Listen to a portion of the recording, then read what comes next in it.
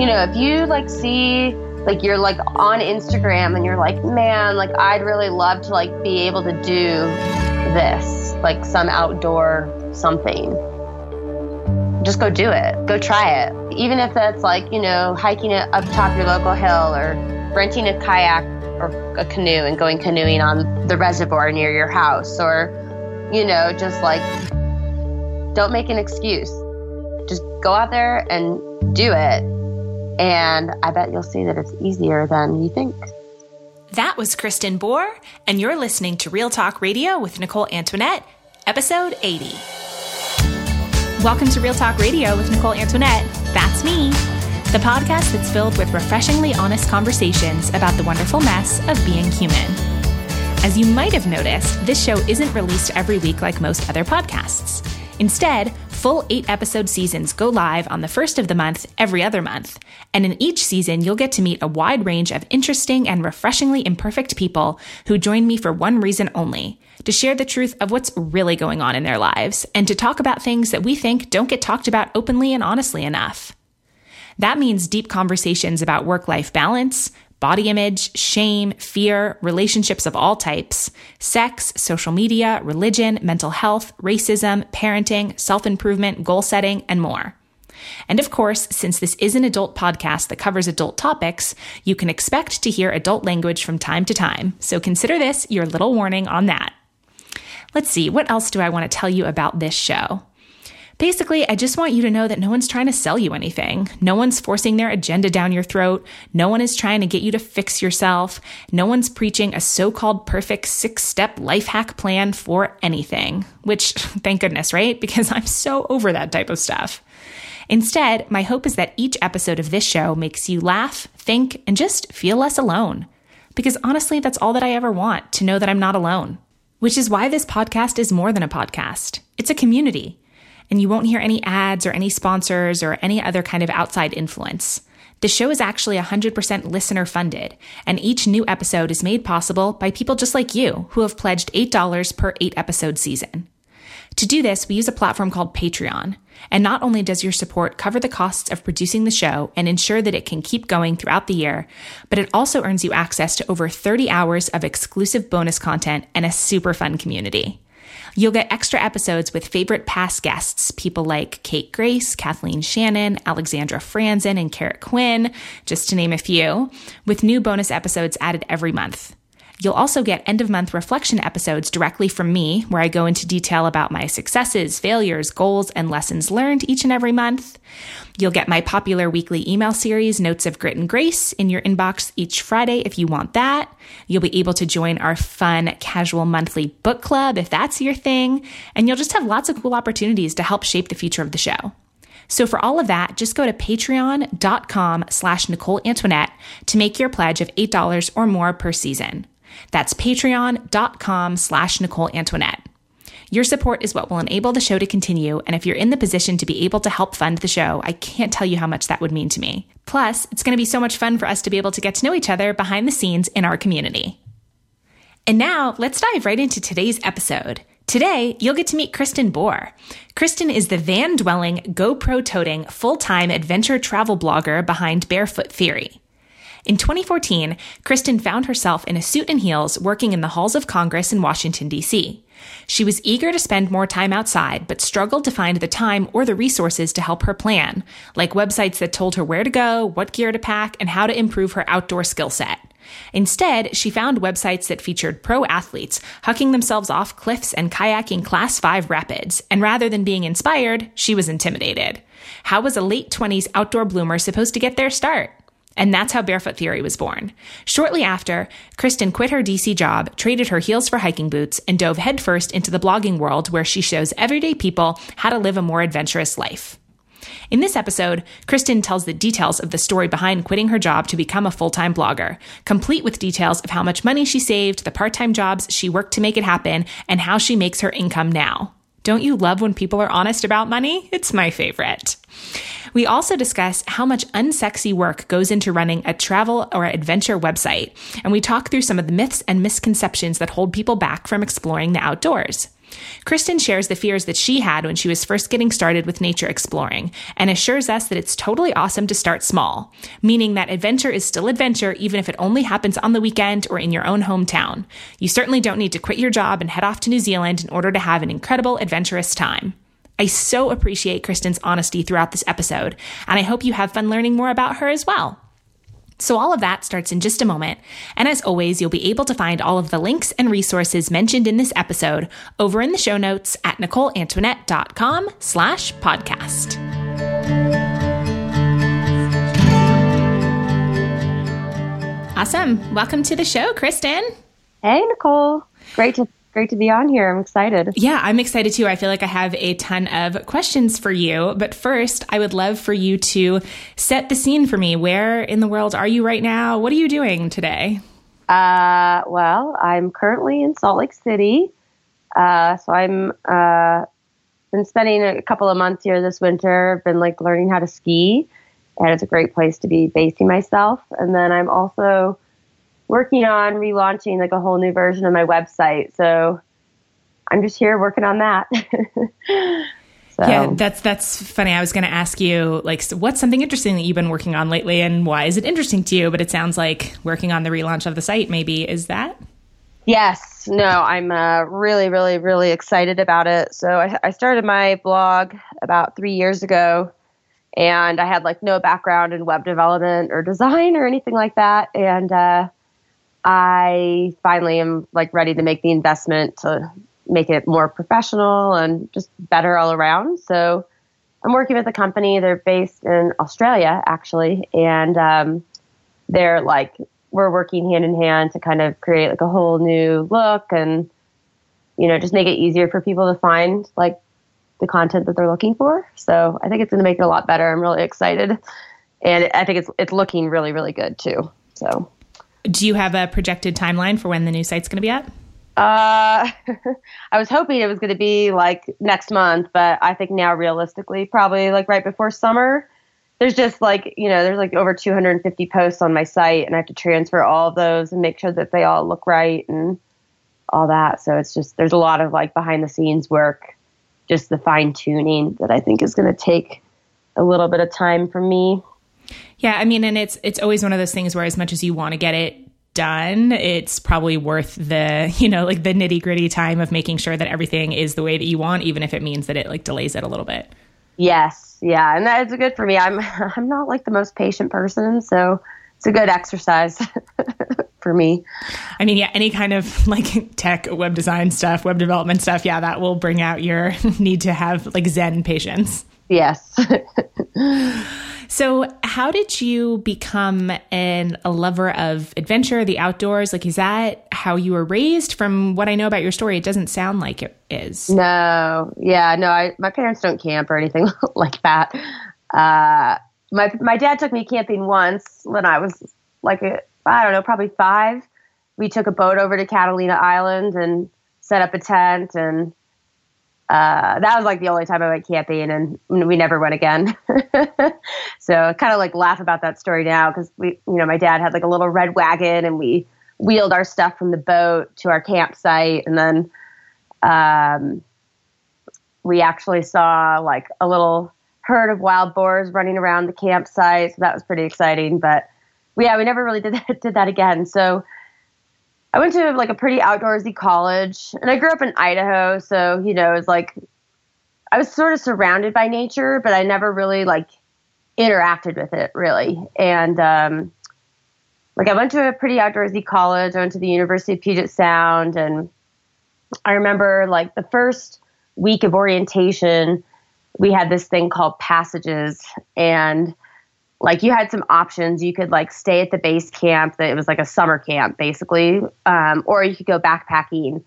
And I signed up for the backpacking, and then I got there to pick up my equipment, and I totally wimped out. And I was I don't know how I can't do this. I was afraid because I didn't know what I was doing. I didn't know if I was going to be in good enough physical shape to do it. And so I just stayed at the base camp and never went backpacking the whole time I was in college. And then I went on my first backpacking trip pretty soon after graduation. And like, it was awesome. It didn't really, it was sort of smooth. I mean, I forgot my hiking boots, so I had to hike in Chacos, which like wasn't that awesome for like my first backpacking trip, but it was really pretty and like kind of like got me excited about exploring the outdoors more. So I kind of like started day hiking a little bit more, and then I don't know, I took a break from it. I taught scuba diving for a little bit. So sorry, I'm kind of like lots of tangents here, but so I taught scuba diving for a while after college, and then I ruptured my eardrums and I couldn't do it anymore. Oh my so God. then it was a little bit crazy. I was in Indonesia, like on this teeny little island, and like we went diving in the morning. It was awesome. We got to swim with these beautiful manta rays, and my ear was just like really bothering me the whole afternoon. Like I didn't do the second dive that night. I was feeling like really nauseous. And then we were sitting in our little bungalow that night, and all of a sudden I felt this like huge squeeze in my ear. My ear started bleeding. I was like, oh my gosh. So, it was super painful. It turns out my eardrum ruptured. And so we had to take like a express boat back to Bali, and that was the last time I dove. And like my background's in marine conservation, so that was a little bit of a bummer because I had sort of like set up this career path for myself based on my interest in oceans and diving. And then it was kind of like, well, I have to kind of switch gears here. So at least in terms of my hobbies. And so then I came back to the States, and it was sort of like, I think that was sort of like the rest of that trip. I was in Indonesia for 2 months, and, you know, I had planned on diving the whole time, and then I couldn't. So we started doing like more mountain and like hiking type activities. And I was like, wow, this is really fun. So I think that was kind of like how that transition happened, where I started getting more interested in like hiking and, you know, less beachy activities and more mountain activities, I guess. Yeah, the eardrum thing sounds terrible. So I don't know anything about rupturing eardrums. What's the healing process? Is it fine now? Could you dive if you wanted to, or? You know, I probably could, but I always had problems like clearing my ears, like even on airplanes and stuff, or like driving home from the ski hill at the end of the day. I'm always like, you know, trying to clear them. I have a lot of trouble. So I think I had a lot of ear infections as a kid. So I think my eustachian tubes are just like a little bit screwed up. So I probably could, but it's just not worth it. Not worth it, yeah. And like, I've now like replaced those hobbies with other things that I probably enjoy even more. So, you know, like I don't look at it as a blessing necessarily, but you know, it definitely like moved me in a new direction. Yeah. You never know where one thing's going to lead. I always find it interesting when the kind of choices that we wind up making as adults, or the things we get interested in, are really different from what we did when we were younger. Because I mean, you have, done a lot more outdoor adventure stuff than I have, but there's a parallel in our stories for sure, in that when I did the Oregon section of the PCT last summer, which I mean was literally the first thing like that I had ever done ever. My husband and I went on a 2-night camping trip before that, just so I could test my gear, and like that was it. Like that was the only camping I had ever done. And I mean, I grew up in Manhattan, and my thing was always the most outdoorsy, or my expression was always the most outdoorsy thing that my parents have ever done is drink wine on a patio. Right. Like, yeah. Or barbecue. they couldn't wrap their mind around what I was doing. Like they were like, what happened to our city child? Like, what is this? What are you? Like, why would you ever want to sleep in the woods? Like, what? It's just, they just don't. I mean, it's funny. Yeah, no, my parents are the same. I mean, they like think it's awesome that I do it, but like they're not interested. So you said that obviously the kind of end of the scuba diving and, you know, kind of changed what you thought maybe your career path was going to be. What happened for you work-wise after that? What was kind of the next step or the next iteration? Sure. So I had just finished, I'll back up a little bit. So I was teaching scuba diving in Thailand. I was like, I want to go into marine conservation. So I went and got a master's in environmental management at UC Santa Barbara, and focused on like fisheries conservation. And I like somehow landed this fellowship in Washington, D.C., like when I graduated. So that trip that I went to Indonesia was between me graduating from grad school and when my fellowship started. So I already had a job lined up. And so basically my fellowship, I worked for Congressman Sam Farr. Our district was like Santa Cruz, Monterey, Big Sur. That area was a beautiful area to work in. Even though I was in DC, I got to travel a little bit back and forth. It was called the Knaus Marine Policy Fellowship. So I worked for him and I did like all of his marine conservation policy platform. Like I handled all of that work. And so I worked for him, and then that when my fellowship was over, I moved to a different congressional office and sort of widened my portfolio to like all like public lands and like natural resource issues.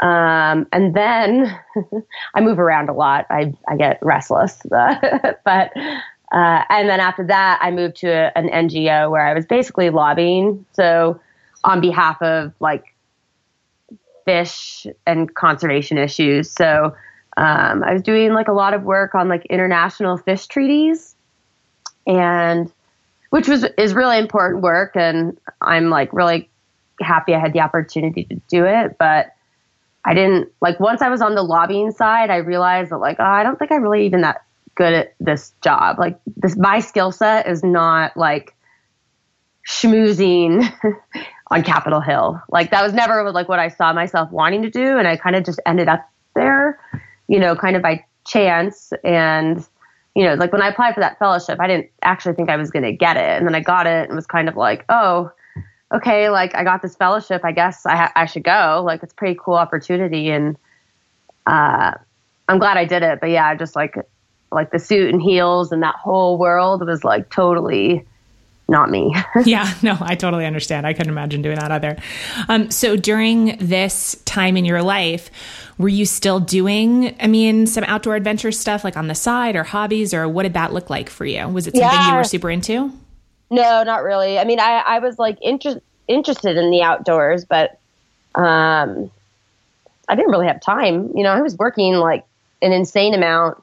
I bought a condo, so I was like, shopping for furniture on the weekends and, like running errands and doing city things, it was like I'd never lived in a city like DC before. So I was kind of like, in my free time sticking around there and, going to museums, I guess, which I'm also not really a museum person. So, but yeah, so I tried a little bit, but it was like, yeah, I felt like there was some barriers there. It wasn't like we had a cool park, like Rock Creek Park, right in the middle of downtown DC. Like I would go there and walk my dog and stuff, but I found it kind of hard to get out of town on the weekends because like the traffic would be bad. I always had an excuse, like, oh, I'm too busy, or, just like a lot of people that don't have time to get outside because they're busy, so, so yeah. So not really, like definitely not as much as I am now. Yeah, I think, there's a couple things in that I want to dig into, but what you were saying about that it was excuses, right? Like, right. I think for me, something that I find interesting about your work is that I feel like it's really aimed at regular people, right? Like maybe not someone who like grew up cliff diving or whatever, right? Right. Yeah. And, for me, something that I was really looking for, there's so many good resources and stuff online now, obviously, but, when I was getting into things, I really found that even stuff that said that it was beginner resources or this 101 still assumed a level of skills and knowledge and experience that I didn't have. Right. And I think that when you live in a city, a big city, or if that's kind of all or you have your routines, like it's so easy to the things that you tell yourself of, I don't have enough time. I always thought that doing stuff outdoors had to be this huge ordeal, right? It's going to take like a million, like you can just go for a little while. It doesn't have to be a huge thing, right? Or I would think, I don't know where to go, or I don't have the right stuff, or I don't know enough, or I'm not going to be good enough, right? So, I think that's really common in terms of wanting to try anything new, but I'm curious how those potential like excuses or blocks were relevant for you. Yeah, totally.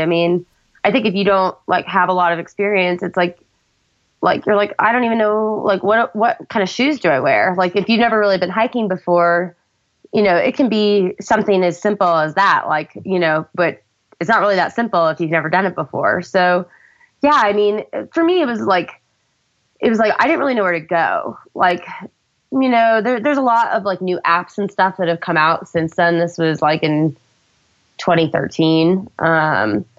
So I think it's getting easier, but it was almost like, I felt like if I was going to make the effort to like get out of the city for a day, I wanted it to be epic. Like I wanted it to be like really big views and like waterfalls and lakes that I could swim in or whatever. And like, to be honest, like some of that, it's like DC is not like an outdoor mecca for some of those things, I guess. It does have some stuff, but it's not like being out west, for instance, So it was like, I wanted it to be really epic. And then I kind of get overwhelmed, like trying to find the right trail or like not finding what I was looking for. And so I just say, oh, well, I guess like it's just too much work. Like, it's not going to be worth it, and then, yeah, like with gear and stuff, like, like if you want to get interested, like I took like a outdoor climbing class there once, but like DC does have like really good rock climbing along the Potomac, but like I don't really have any experience rock climbing. Like I have a harness, but like I've only used it indoors like a couple of times.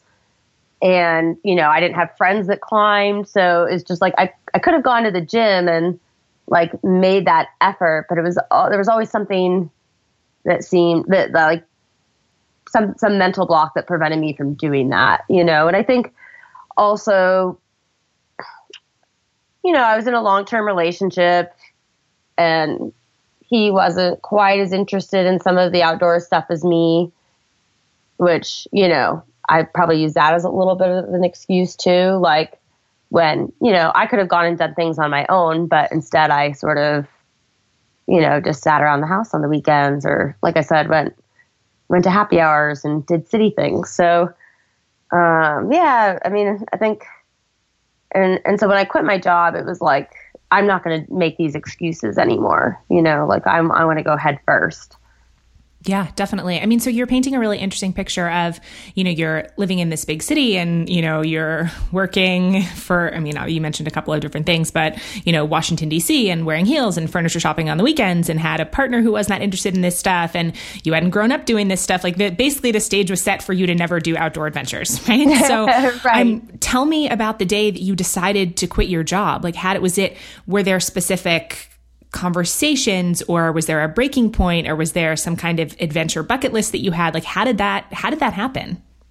Sure. Yeah. Well, there's a few different elements. So like originally when I signed my contract at my last employer, they had a policy where you had to work there 3 years to become vested. And they actually had like an amazing 401k program. It was like they gave 8% a year, which is like unheard of. So I was like, okay, I'm going to work here for 3 years so I can become vested. It was kind of on that like career minded track. And then all of a sudden they changed the policy and they said like, we're reducing it to 1 year. So you only have to work here 1 year until you're vested. So then all of a sudden I was vested and I felt like this huge weight lifted. Like I felt free. Like, I'd only been working there a year, but I thought, I like didn't really love what I was doing. Like I said, I didn't think I was that good at it. And I was really eager to get back west, like to the mountains. And, I grew up in Idaho and all my family was back here. And I was like, felt like I was just using all my vacation time to go from there back home for the holidays. My parents are divorced. So it'd be like, I'd spend like a week with my mom and then a week with my dad. And then all of a sudden I'd have like no time left to do any sort of like international trip or even like, week-long backpacking trip or something. So I started kind of thinking like, okay, like what like career could I get that would like allow me to travel as like part of my job? And originally when I got that job at the NGO I was working at, I thought maybe I would get to travel because they do like a lot of, like I said, a lot of international fish work.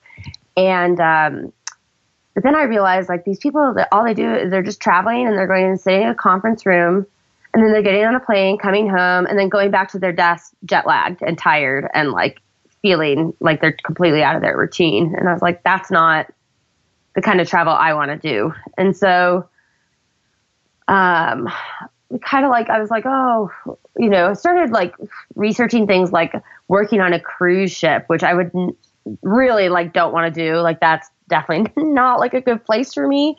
But my boyfriend at the time was an audio engineer. And so we were kind of like thinking like, oh, where could we go? Like where we could travel that he could work. And so I started reading like travel blogs, and I came across Nomadic Matt, who you may have heard of. He's like one of the biggest, I know him. Like, well-known travel bloggers. And then also the Blonde Abroad. And she offered like a one-on-one travel blog mentorship program. And she was a little bit more in like the fashion meets travel niche, which like isn't me at all. But I liked her blog, and I liked her voice, and I liked like the whole look of and like vibe of her website. And so I just decided to sign up. And so I was kind of like starting to work on my blog while I still was at my job in DC, like started kind of building it and thinking about, what direction I wanted to take it in. And then I just decided like, okay, like I really like want to go for this. So I'd saved up some money at my job, and we decided to move to Las Vegas. So my folks had a place there, and so they were going to sort of give us a good deal on rent so I could sort of work on my blog without having to be super worried about like signing the lease on an expensive apartment somewhere, Mm-hmm. And my ex could get a job as an audio engineer like easily in Vegas. So,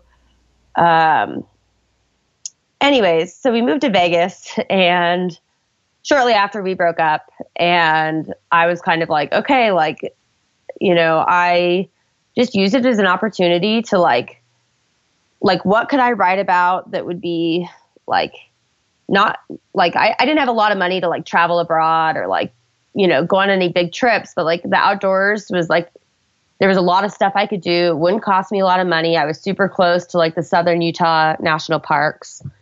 And, I just kind of used it as an opportunity to kind of start exploring that side of me a little bit more, and, giving me content to write about on my newly launched blog. And so I spent a few months kind of just like exploring my new backyard. And that was pretty exciting. Like I had never been to Southern Utah. I like, never really even like Vegas actually has some really cool stuff too, like Red Rocks and Lake Mead. And then a couple of months after launching, I hiked the John Muir Trail, which was like 22 days. And that was really like, that's like what really hooked me into like this new lifestyle. Okay. So first of all, no, it's amazing. That's a great story. As you were talking, I was like, I want to know more about this. I want to know more about this. Okay. So that's up to me to just like settle down for a second. Yeah. Interrupt me. So when you quit your job, because I feel like any time the subject of like kind of non-traditional work or taking a risk to do something like build a blog or being kind of like a professional adventurer or whatever, when that comes up, I find that people's most common questions are always about money, right? Which rightly true. So. And something that obviously that's kind of what this whole podcast is about is, digging into the things that I wish that people talked more honestly about. And so much of the kind of adventurers and also just like lifestyle entrepreneurs online, I feel like, and some people are great and transparent about it, but it definitely, some of it has this air of like, well, that's great, but I could never do that because I'm a real person, right? So I'm curious, when you decided to quit your job, like, was it I need to save X amount of money? If so, how much was that? Like, what was your financial situation that let you quit your job and take a chance on this blog? I don't really like remember exact amounts that was in my savings account, but I think it was probably around 15 grand. And, like I said, I had a pretty inexpensive, like basically what happened is we were going to pay my parents' rent. It was a pretty reasonable, we were going to pay $1,000 a month and for the condo that they were going to let us live in, which isn't even that cheap, but it was a nice condo and, whatever. And then when my ex and I broke up, my parents were like, okay, like, this place is either going to sit empty or you could just live in it. So I was really lucky. Like I did have some support from, my family. It's not like they were just, they were supportive, and I think I could have done it without them, but it probably would have been a little bit different. I would have had to be a lot more sort of, I was able to hire, a little bit of like, I hired someone to kind of help me build my website, which cost like $1,000, and so, and I also got a job at REI. So I was working retail. So, it was like, I had a cushion of savings. You probably got a sweet discount at REI for all the things you wanted to buy. I did get a discount at REI. So like when I hiked the John Muir Trail, I got a huge discount on all the gear, which was also really helpful because I write an outdoor blog. I needed gear to review in order to get some content on my website. So, now it's kind of like, if there's a piece of gear that I really want to write about, there's ways for me to acquire it. But at the time, like no company was going to give me anything. It was like, oh, I have no social media following. I have no readers. Like, why would they give me anything to write about? So I had to buy all the gear that I wanted to write about. And so that was really helpful in sort of giving me that discount. And I made some friends in Vegas that I still talk to now. So that was cool. And, so I basically lived in that place for a year. And then once I felt like my blog was starting to produce some income, I mean, it took a year of like pretty much not making anything, until I started to see like some profits from like my affiliate links on my website. And I started to get, some gigs with outdoor brands and whatnot. But the first year was pretty like, I don't know if this was the right decision. Like I like when I was on the John Muir Trail, like, my parents were like, oh, you should go to business school. And I was kind of like, oh, I already have a master's degree. Like I didn't really want to go back to school, but I felt so lost in terms of like, I just really didn't want to be confined to like an office job. But like, it's kind of hard because you're raised to think, we're just sort of, our society is like, okay, like you go to school, you get a job, and then you just work at that job. And so I was kind of being pulled in a few different directions. But when I hiked the John Muir Trail, the whole time I was kind of going back and forth. Like I was talking to my friend that I was doing it with, like, oh, I don't know, should I go to business school? And then by the end of the hike, like, I sort of saw a transformation in my attitude. Like, there's no way I'm going back to school, and like I will do whatever it takes to like make my blog work and like make this like my next like career path. And so I kind of came home, fired me up a lot. And then I came home and just kind of like, I worked so hard. People see pictures of, you outside, they think that's all you do, but there's so much work that goes into building like a successful website, like especially a content-based website where you have to post a couple of times a week. Yeah. I mean, one of the things that I definitely wanted to talk about was that kind of, I don't know, like fantasy versus reality of doing anything that like looks really shiny online, right? Like, of course, your pictures are amazing, but, and it's like, it's not a but, it's an and. Like the pictures are amazing, the adventures are amazing, and also it's a lot of work and it's not that sexy. Like for me, I mean, I'll just share my own experience of having nothing to, like I really didn't have expectations going into my backpacking trip because I had never done anything like that before. But I had seen so much, I basically found my way to doing that through reading Carrot Quinn's book. She's been on the show. She's amazing. And it was like, so I'd seen her pictures and like I had gone down the rabbit hole of all that kind of stuff. And like you always see like everyone's like smiling and wearing their outdoor gear and like it's so pretty. And I vividly remember that it was probably a little over halfway through the hike. There was one night, first of all, I had like terrible foot pain, and it was just like one long day after another. And I was hiking with a couple of awesome people that I had met. And so I pushed myself a little farther than I should have. And we got to this place where they were camping for the night, and it was on some like exposed ridgetop. It was like 7 p.m., which is way later than I, usually was hiking. I was so exhausted. It was so windy. I like basically couldn't set up my tent. I was so tired. It was so rocky. There was like nowhere even really to put my tent. And they convinced me, to cowboy camp and to sleep without a tent. And so, of course I got no sleep. The wind was just like barreling over me the whole night, and everything was soaking wet, right? Like condensation. So I'm like freezing and soaking wet. And, we get up in the morning. I don't even want to say wake up because I didn't sleep. Like we got up in the morning and there was this unbelievable sunrise, right? And so there's this picture that one of them took of me.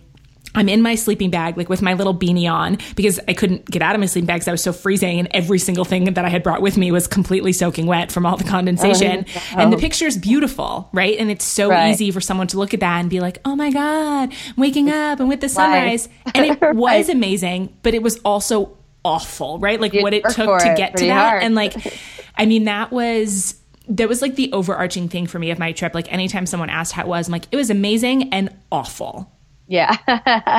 And that and from everyone that I've talked to that's done similar stuff has had, very similar things to say, that it's really hard and awful, but worth it. Or, that it's just really easy to think, oh, I'm going to quit my job and like be a travel blogger and just, it's like, no, you're going to have to be like dealing with weird technical issues on your website and So. Yeah, no, it's I have a lot of ups and downs, and I think I love what I do. And like, I don't know if this is what I'll be doing 10 years from now, but for right now, I'm like super, super stoked on like the fact that I've been able to build a career out of being outside and traveling and doing what I love. But there's just, there's a lot of late nights in front of my computer. There's like, and it's also like, sometimes I'm like, I just want to hike and I don't want to take any pictures.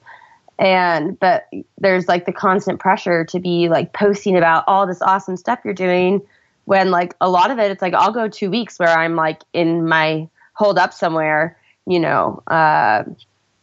like my eyesight's like going blurry because I've been staring at my computer so long, I don't feel sorry for myself. Everyone stares at computers, but it's just not, it's a lot more work than it appears. Yeah, but I think that that's why these kinds of conversations are really valuable, because I know for me, even the couple of people that I was able to come across in my pre-trip research that were willing to be honest about, in a 12-hour day of hiking, like you have these like moments of it's, you're breathless and it's glorious or whatever, but that's like sandwiched between like a lot of monotony and like like it's really boring to walk for 8 hours a day, right? Like, and it's it's funny because one of the pictures I think I sent you was a picture of me in a tent, like holding, I think that's one of the pictures I sent you. If not, I'll send it to you. Yeah, it is. Yeah.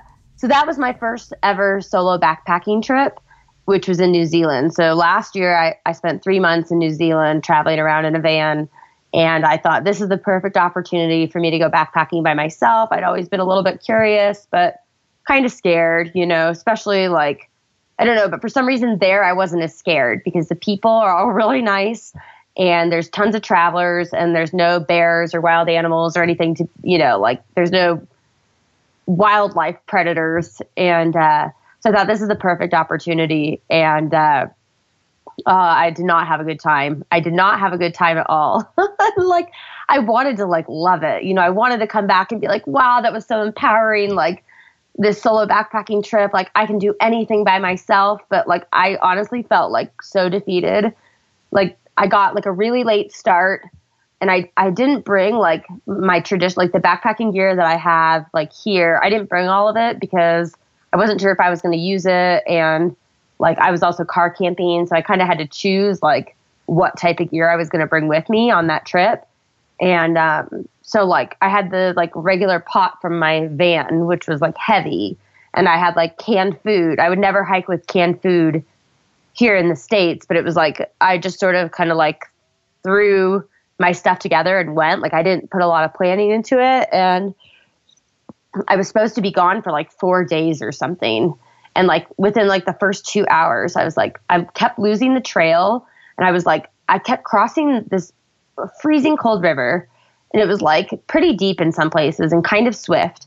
And I was like, I don't think this is right. But I was kind of on like it was almost like a dirt road sort of. And I thought like, okay, like eventually this is going to turn into the trail. It's going to narrow up, down and turn into the trail. Well, I wasn't on the trail. So I decided, okay, I was like, I think I like kept looking at my map. I was like, this doesn't seem right. So finally I realized I wasn't on the trail, and I like hung a right through this pasture, and I like was going to try to find the trail. I was like, the pasture was like one boggy, like field of cow shit. And I was like knee deep in cow shit. I was like, oh my God. And finally I found the trail. And then I realized why I had been on the road is because it was a lot easier to follow. Actually, like the trail was like not well maintained. It was a lot like a more up and down where the road had been flat. So finally, like, I don't know, I finally got to camp. It was like almost getting dark before I found a good place to stop that was like above this muddy pasture, and like made my can of food or whatever I had to eat. And like, then I was kind of like twiddling my thumbs. I took a couple of pictures with my tripod. And then I was like, wow, like, okay, like, what am I going to do? I think I brought a book maybe. It's also probably why my pack was so heavy. And, I slept okay. I wasn't like that scared really. Although there was like I only saw like one other like little group that day, and they were like in a car down the road. Like I could see them. So I wasn't like too far from where I didn't think I even made it that far. So I was kind of like keeping an eye on them, but like otherwise I was okay. And then in the morning, like there were sandflies, which are like New Zealand's version of mosquitoes, but they're like the size of a gnat. And so they're really small and they bite you and it hurts, but it's almost like you don't even notice that they're on you until after it's too late. So like my tent is being like swarmed by sandflies, and I don't even think I ate breakfast. I was just like, I just have to get out of here. And so I kept going. I was miserable. I was like, this is not fun.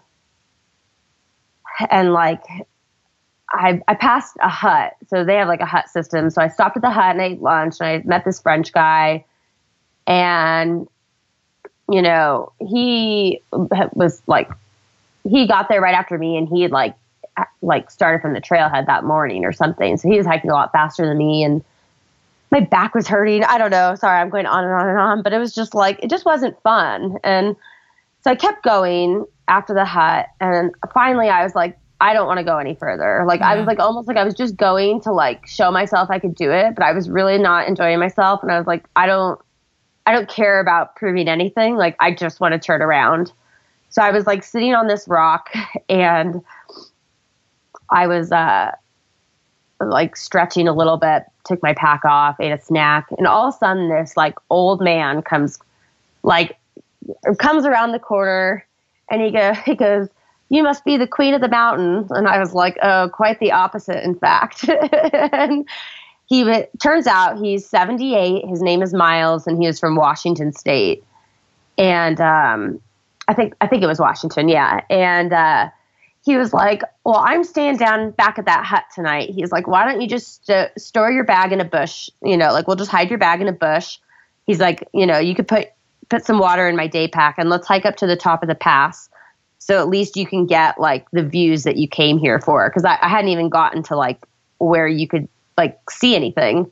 I was like just in the same valley the whole time. So he kind of convinced me. And so we hiked together to the top and like got there. It was amazing. Like we took some pictures, and I just thought, how cool am I? Like, I'm hiking with this 78-year-old man. And so then we turned around. I decided I would pitch my tent outside the hut because I wanted to sleep in my tent, but I thought, I'll go back to the hut. I'll eat dinner with Miles, and I'll just set up my tent, and then we can all hike out. We were going to hike out together the next day. And so we're on the way back to the hut, and all of a sudden these two young guys, Jake and Michael, come catch up from behind us. And we're talking, and Jake is from Utah and worked at Alta, which is where I ski, so that was cool. And then his friend Michael. And then all of a sudden, Jake at one of the young guys and the old guy, Miles, look at each other and they know each other. Jake's dad was one of Miles' like best friends back in the 80s. And I'm like, what?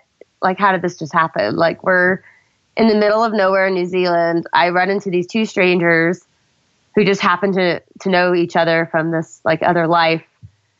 It was really cool. And so we all hiked back to the hut together and ate dinner. And then the three of us hiked out the next morning. And it ended up being like a really cool experience, despite like starting out as this like, you know, kind of sort of miserable, you know, slog through the muddy pasture. And like I still talk to those two guys that I met today, and that's pretty cool. So, you know, it's there are like, you know, sometimes it's just, it's not all pretty picture. And, you know, I would have loved to come back and say like, oh, I love solo backpacking. Like I want to do more of it. And I'm going to like, you know, be a super courageous woman and go do all this stuff by myself. But at the end, I would have loved to be able to write that on my blog, but instead it was like, oh, I don't think I'll be doing that again. Yeah, that's really interesting. I mean, like a couple things from that story, just like, I feel like you really get a sense of, I mean, I was kind of nodding along that like it is, a lot of it's just like monotonous and it's like kind of a slog and you're like, I'm lost and what am I doing? And like, you know, like that's a very real aspect of it. Of course, then it's, again, you never know what's going to happen, right? It's what I found on my trip was like the day could turn around in one way or the other so quickly, right? Like you meet one incredibly fun person and then you hike together and like, it's the best day ever. Or, right. You know, you come across something that's so beautiful and you're like, how was I this miserable, you know, 5 hours ago or whatever, right. But, which was also good to keep in mind. But it's interesting and kind of refreshing to hear you say that you didn't really enjoy the kind of solo backpacking thing, especially because I think that is also something that people have kind of like a fetish about online, right? Like that totally, yeah. It's so empowering. And it is for sure. And I definitely got something out of it, but I'm curious if you can, you know, maybe drill down into more specifically, like why don't you love that? Yeah, you know, I think, you know, I did feel like proud of myself. You know, I said, wow, I spent a night in the woods, like in the middle of nowhere by myself. And like, I wasn't really scared. And that was cool. I was proud of myself for saying like, I can do this and I don't need, like, if I want to do this, I can, and I don't need anyone else to do it with me. But at the same time, I was like, but I don't actually think I want to do this. Like if I wanted to do it, I felt like that experience told me that I could, but it just wasn't like, I'm a social person and like, I like being around other people. And I think like, I just kept thinking about my John Muir trail hike, which I did with my best friend. And the whole time we were laughing. And even when we were miserable, we were like still enjoying being out there. Like my John Muir hike was pretty smooth. Like we had great weather. We're really lucky. And like my back hurt here and there, but like for the most part, I felt pretty good most of the hike. And so I just kept thinking about that. Like, man, if, you know, Brad were here, we'd be laughing and like having the best time. But instead I'm just like, kind of like, I don't know. I was just grumpy. And I felt like, you know, when the going gets tough and you're by yourself, you have no one to help distract you from that misery. You know, it's like, it's really hard to you're in your head and it's hard to get out of it and change your attitude about like, wow, actually the scenery is really pretty, you know, or like just something to get your mind off the pain in your neck or your feet or whatever. And you know, when you're with someone else, you're like, wow, my back really hurts, but you know, like you're cracking jokes back and forth or whatever. And it's just such a different experience. And like for some people, like who are more introverted, I guess, or I don't know, like certain personalities, people who like spending a lot of time alone, which, you know, I'm comfortable by myself. And you know, I went to New Zealand by myself, but I was rarely by myself. You know, I was meeting new people every day, every night when I showed up at my new campground, you know, I was meeting new people. So I don't know. It was a good test for me to like, sort of like you really are truly alone, like, and you have to rely solely on yourself and like there's no one to like change the course of like your attitude or your day or, anything. And so, yeah, I don't know. It was like, I don't know, maybe I should try it again.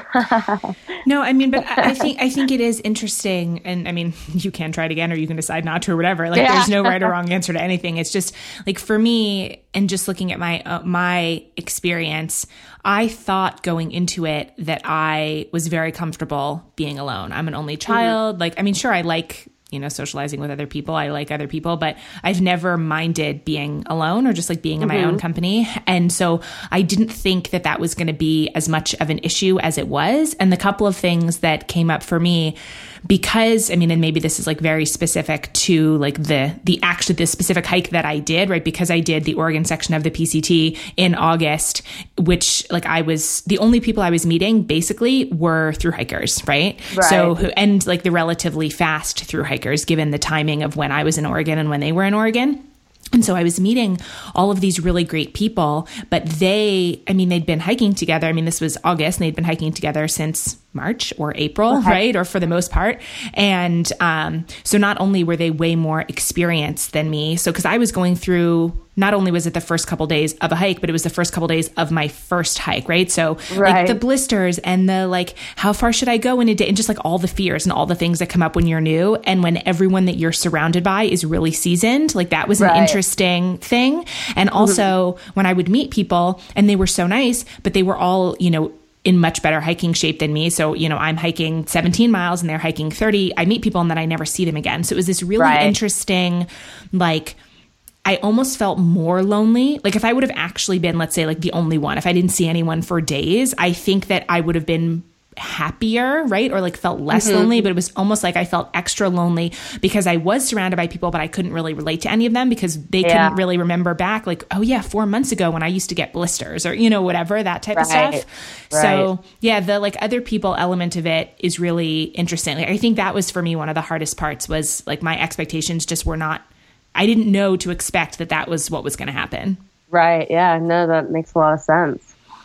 So for you, for the John Muir Trail, it sounds like that was your first long backpacking trip. Yeah.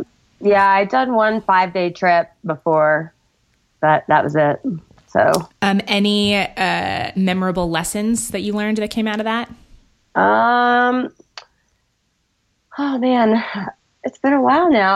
I wrote a post about like some of the things I learned like right when I got back. But one of the funniest things, this is funny actually. I am like not a good food sharer. I'm also an only child and like I don't like to share my food really. And me and my friend, like we split our dinner every night. Like we ate right out of the bag. So it was like you take a few bites, I take a few bites, you take a few bites. And then I'd watch him take his bites and they were way bigger than mine. And I was like, I'm going to starve.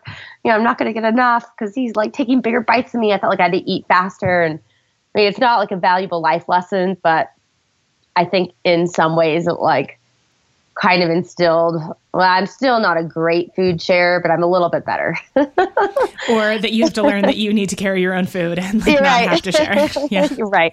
Yeah. I think next time I'm like, I don't know if I would do it that way again. But, it was easy for planning because I actually did all I planned everything. He kind of just like, he was like amazing company, but my friend Brad, who I did it with, is not the planner in our friendship. So I basically did all the food shopping and planning and he was like, whatever, I'm fine with whatever. So I was like, this is easy way to do it. And yeah, I mean, I think coming back from that, I was like, wow, I spent 22 days like hiking. Like that's pretty awesome.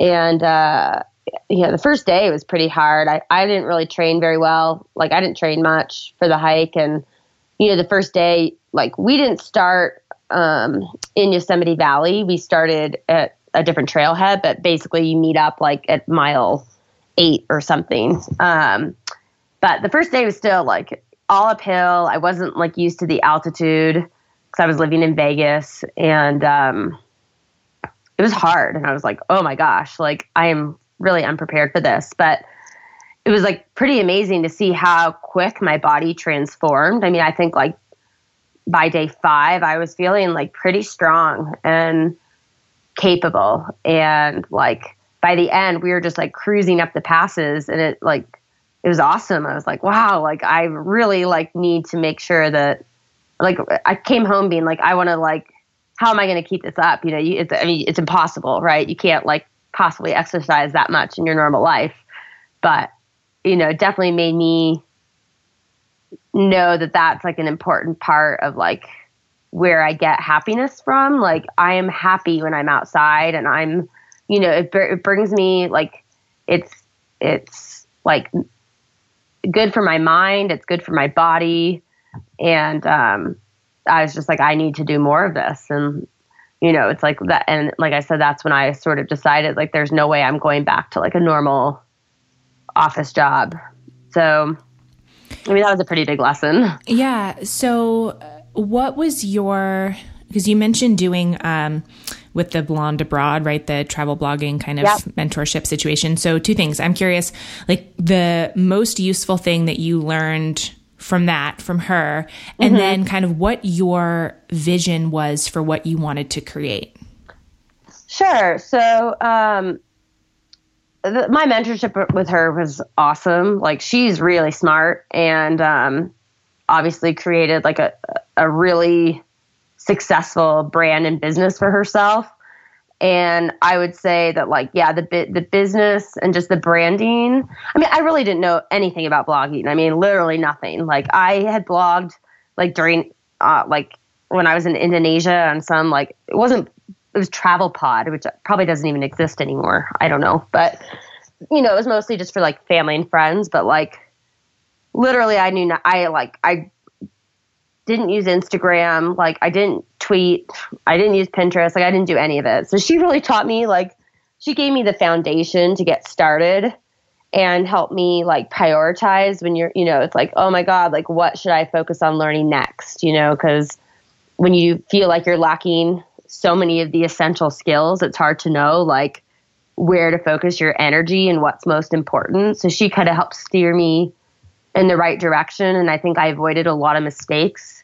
And like I didn't waste as much time when I was getting started as if I would have doing it without her.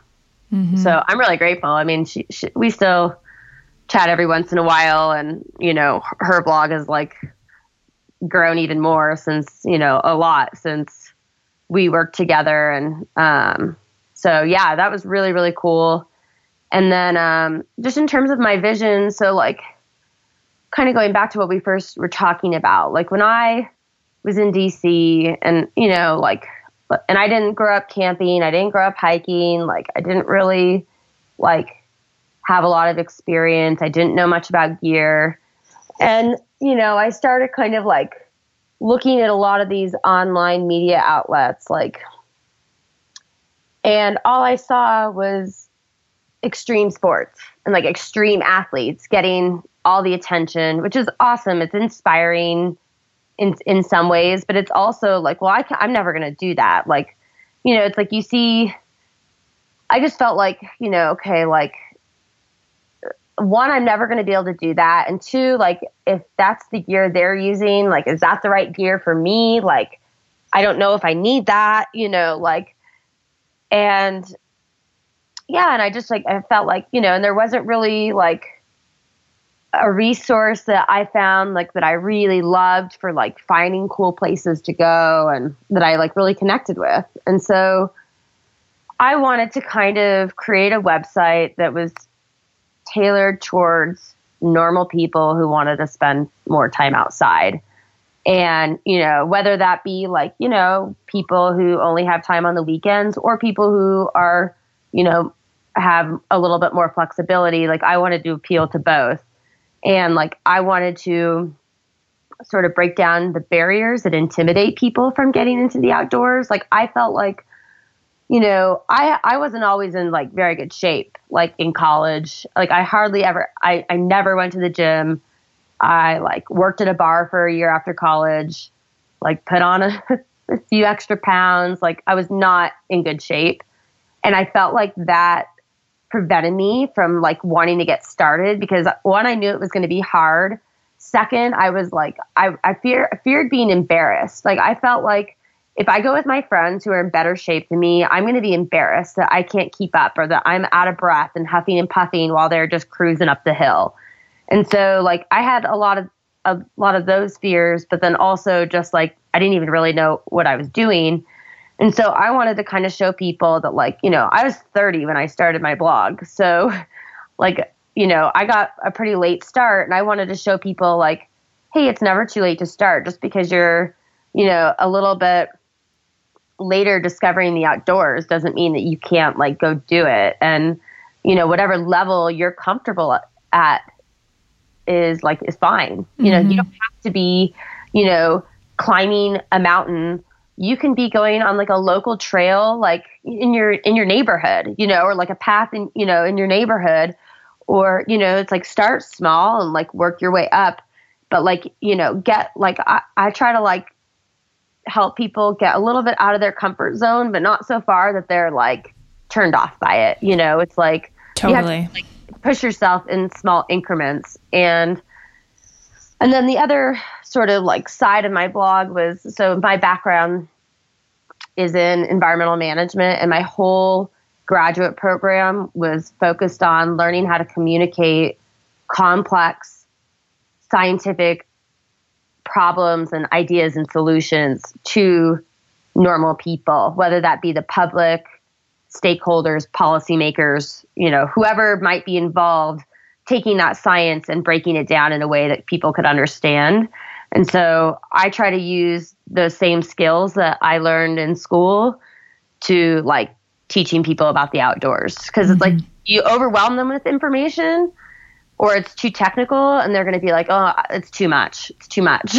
So it's like I want people to have just the right amount of information. So it's enough that they can confidently plan, but not so much that they're like overwhelmed with the level of detail. Yeah, absolutely. I mean, so much, I love so much of what you said that it makes me almost think about how easy it is, especially in the realm of anything that's like nature or outdoor or adventure related, to feel like it has to be all or nothing. Like the only value is something like super extreme, right? Like take 22 days and go hike the John Muir Trail or do this, or you have to quit your job and do whatever, because those are the types of stories that like they're sexier, so they get publicized more. Or like you said, you know, you were coming across, you know, the people who were doing extreme sports, right? Or running ultra marathons, or, you know, doing this kind of crazy rock climbing or cliff diving or whatever. And like, that's great. Good for those people for sure. But it's so many steps beyond where I'm at. Or what if I don't want to quit my entire life to do the outdoors and I want to just do it on the weekend or whatever? So like, I think that there's something that's really important and refreshing about being like, it doesn't have to be all or nothing. That it's worthwhile to spend an afternoon doing something. And also you said earlier in the conversation, you know, when you were in Vegas, about, well, I didn't have a ton of money to go do stuff internationally. And oh wait, there's so much beauty and so many incredible adventures that I can have like essentially in my backyard. I think that's something else too, that, you know, while international travel is great and important, right? And exposure to other people and different ways of life and that kind of stuff. I do think that it's easy to tell ourselves this like false story that the only way to have an adventure is, well, I have to go to Bali or I have to go to New Zealand or I have to, when like, and I feel this way too. Even one of the big reasons that my husband and I moved to Bend, to Oregon, was because of the easy access to so much nature. And even still, like I wind up taking that for granted and thinking, oh, if I'm going to have an adventure, I have to go XYZ other place. Like, wait, there's incredible stuff in Oregon that's like basically free, right? So, right. Yeah, exactly. Yeah. Like, yeah, I mean, like, and that's why hiking's so awesome. Is like really all you need is like shoes and like some sort of day pack. You know, it's like you don't need anything expensive to go hiking. It's a pretty low barrier to entry sport.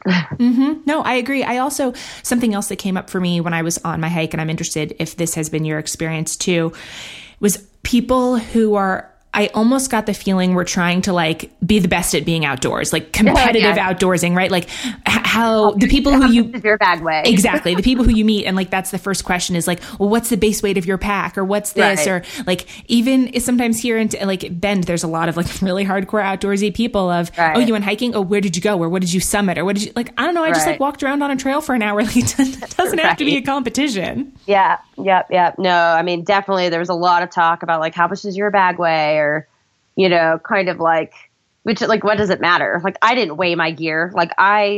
Like literally, I mean, I did not go the ultralight route. I also didn't go like super heavy. Like I was fine, you know, and, yeah, but you'd see people, you know, I mean, that's awesome. Like, I wish I could be that minimal when I go backpacking, but, you know, every time you go, you sort of learn what you can cut out, what you're using, what you're not. But like, you know, the first time you do a big trip like that, how are you supposed to know? You know, it's all based on experience. And I'm not like the kind of person who's going to get a scale out and start weighing ounces of my stuff. That's funny because I definitely did, because I was concerned that would be like the reason that I wouldn't finish was if my bag was too heavy. And right. I think I learned it would have been better for me to be a little bit more cognizant of it, actually. Like, you know, once I was on the hike, I was like, damn, my bag is heavy. But, you know, I survived. So right, that's the other thing too, that like, it's so easy to feel like there's only one right way to do something. And if I don't pick like the best sleeping bag, then I'm not going to be able to do this, right? Like being able to just take the pressure off a little bit and be like, well, sure, do research, you know, figure out what you can afford that's going to be the best fit for your budget and your needs right now. And then just like try, right? Like, you'll be fine. Yeah. So I'm curious over, you know, from when you kind of started the blog to now, a couple things. One, what you found has worked for you to either grow your audience or to meet whatever kind of your specific metrics or whatever your goals are. And I'm also curious on the evolution of like where money comes from and how it makes you money now. Yeah, definitely. Yeah, so as far as my audience goes, I mean, it's been pretty organic. Like, I don't really I advertise a little bit on Facebook, but really minimally. And yeah, I mean, it's just like I put a lot of work into like making sure I'm setting the right keywords in my posts. And I actually think my John Muir posts helped like really grow my audience from the get-go, because you know, it was only like 3 years ago, but so many more people are blogging now. And now there's like a lot of information available online about the John Muir Trail. But when I did it, there wasn't. And I came back and I immediately wrote like really good posts about resupply, about gear, about, you know, like some of my favorite campsites. You know, I kind of like how to get permits. And I set my keywords right. And I ranked really well in Google for like a lot of my John Muir posts. And a ton of people are hiking it now.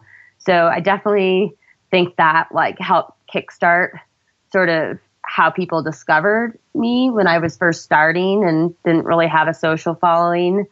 And then, yeah, just like, you know, I try to post twice a week. It doesn't always happen, but, you know, I try.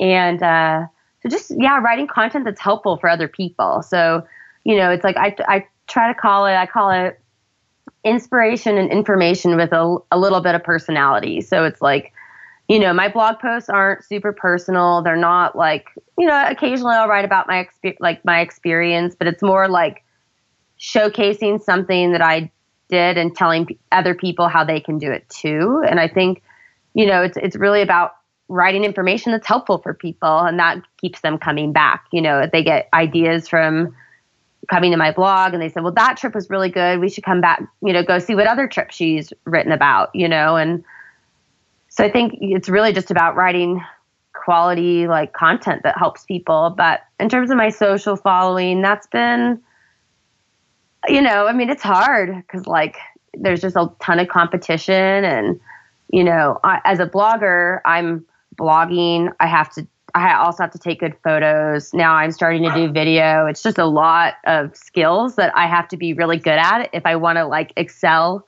in all different areas of social media and blogging. And it's really hard to kind of like sort of master all those different areas. And, but you know, I just do my best and I just try to be myself. And, like I engage my audience. I try to respond to comments as well as I can, and emails, and my newsletter has been a really good way to connect with my audience. So I send a newsletter out every couple of weeks or once a month, and I get a little bit more sort of personal about my whereabouts and exactly what I'm up to in that. And so just trying to kind of be everywhere. Well, but I mean, I just to like interrupt really quick. I love what you said about being able to kind of keep up with this and continue to grow this. It does involve like skill building. Again, I think it's really easy to have the misconception that like, oh, it must be nice to just like post a pretty picture and like, that's your job. Right. But okay, well, photography is a skill and videography is a skill and these types of things. And like social media stuff, it doesn't just happen by accident. I mean, I guess maybe it does to one out of however many thousand people that like, oh, oopsie, I got super popular overnight. But I mean, I think that's very, very, very rare. And so I just really appreciate, not just on the money front, but in general, kind of your honesty about the fact that it's awesome and you're so glad that you're doing it and that this job is a good fit for you. But like any other job, right? Or anything else that someone's doing for money, or even like anything they're just doing for the love of it. You don't love it all the time. It's frustrating. Yeah. You have to identify, oh, these are the skills that are weaknesses for me. Let me figure out ways to learn more about it. That like, it's more than just like, oh my God, like I went to this place, like here's a picture, Right. Totally. And it's like, I struggle a little bit. Like my photography could be better. Like I could put more work into it. And I know that like, my audience, if I put a little bit more work into my photography, my Instagram would grow faster. But the fact is like, I enjoy the activity more than I enjoy taking the photos. Like I like going skiing a lot more than I like taking photos while I'm skiing. Like, it's like, I'm not skiing for the photo. I'm skiing because I'm having fun. And then the photo is just something I try to do while I'm out there, as an example. Or like I go hiking, like I'm going hiking because I like hiking. I'm not going for the photo op, and so I think like what makes photographers who are really good, talented photographers is that they're going after the shot, and I don't really think like that. And, it's like, I struggle with it a little bit mentally because I'm like, oh, if I just took more pictures or like put a little bit more effort into like the way I compose things or taking more time, like my Instagram would be better. But I just, it's hard to like, sort of think about all those things all the time, and then because the blog itself is a ton of work, all the writing and formatting and, and so now transitioning to like the money question, part of being a successful blogger is also like the business side, right? Which is a full-time job in itself. So, I've been really fortunate. I think I'm like, like I said, the first year was like pretty tough, like didn't really make much money. The second year, things started to grow a lot more. So I first started by like, I published gear lists, which are stuff that I'm really using in real life. And, I link to products on REI or Backcountry or Amazon or whatever that I'm actually using. And if I like it, I say, here's the link if you want to buy it, and then. So they're affiliate links. They're affiliate links. Yeah. So if someone goes and buys something from that retailer, I get commission. That is just one way bloggers make money. It is hard because you have to have a lot of traffic in order to be, and a lot of click-throughs in order to get enough to sustain on. But I've been pretty lucky with my affiliate links and done pretty well with them. So that's been, kind of like my bread and butter until recently. I decided to install some banner ads. And I don't like them. I don't like the way they look. I'm annoyed by them, but they're really lucrative. And as a blogger who I give away my content for free, it's definitely like a way to help sustain me and make it more viable, it's something that I can actually do. And like now that I've installed those banner ads, I've been able to afford hiring a couple of employees who are now helping me get more content out and like helping me do some pitching that I need to be doing in order to keep, the business side of things going. And so while I don't like those banner ads, they're sort of like a necessary thing for me at this point, you know. Well, I mean, money has to come from somewhere. Like, this is something that comes up on the show a lot. I mean, I've talked really openly about kind of my process of, you know, how to monetize the podcast, like how to, you know, and I chose not to I experimented with sponsors basically like for 2 seasons, the 2 brands that I felt comfortable, like, let me recommend this like with my whole life. And then I'm like, well, I'm out of those brands. There's no one else that I love this much. So this probably isn't the right fit for me. And choosing to do like I use Patreon. It's, you know, a kind of crowdfunding, listener supported model, whatever, is, I mean, it's awesome. And it's like integrity wise, a great fit for me. But I had to get comfortable being like, wait, no, money does have to come from somewhere, even if people don't want to talk about that. And it costs money to make stuff, and it takes time to make stuff. And any podcast, basically, for example, and blog similarly, like it's usually one of 3 things. Like it's some kind of advertising, right? Or sponsorship, like what you're talking about. Money comes from that way. Or the content they're creating is essentially a form of marketing for a paid offering, right? Like they're hoping to get clients or get whatever. So, you know, they're not necessarily making money on the blog or the podcast, but it's funneling people towards something that's going to make them money. Or people are directly paying for content, right? Which is like what I do. I mean, the podcast is free, obviously, but people who love the show and want to support the show, they get like a ridiculous amount of bonus stuff and all of that. And like even having this conversation publicly, I feel like has been really helpful and is very like aligned with what I stand for, that no, we need to talk about this kind of stuff because people, we just expect amazing content to be free, right? Like, oh, you put so much work into this site. And I mean, I thought about doing the John Muir Trail, and your posts, is funny, were the ones that came up, and they're incredibly detailed, especially about the permit process, right? Which is a challenge. And like, that's incredibly good information that took you a long time to do. So why should that just be everything's free forever, right? Like we have to pay for stuff. Like good work takes time. If we want more good work, we have to pay money for it or be open to being advertised to, right? So it's like, I don't know. I just think that there's a lot of value in like having conversations that like we can't just expect art of all forms to be free, you know? And like, you know, in an ideal world, like I wouldn't have ads like on my site. I don't like I said, I don't like them, but I did a reader poll at the beginning of the year. And so like I'm relaunching my website, and I thought like, okay, like let's experiment with these banner ads before I launch the new version of my site. Let's see how it affects my traffic, see if I get some negative feedback. And then I can decide if I want to include them when I, you know, relaunch. And I did a reader poll, and like people didn't really complain about them. And, you know, I had a couple people that were like, the ads are really annoying, get rid of them. And it's like, okay, I'm sorry. Like I would love to get rid of them. Like maybe I should put a PayPal button on my site or something, you know, if people want to donate that way, and then I wouldn't have to have as many. But, you know, I also like, you know, I feel like you just exit out. You know, it's like basically like the way the ad network that I'm part of works is you get paid per impression. So like people don't even have to click on them. They just have to scroll past them.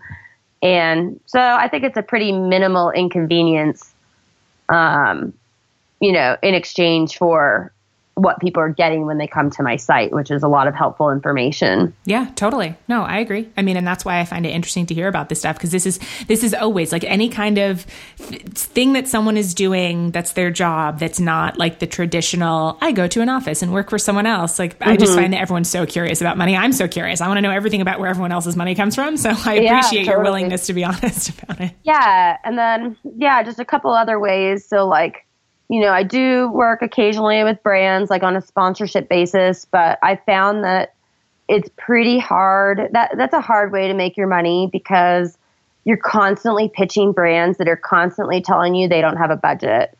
And, oh, we'll give you a free backpack, but we don't have a budget. And it's like, well, I'm not going to like promote your backpack on all my social media channels that I've worked really hard to, you know, build and like engage a loyal following.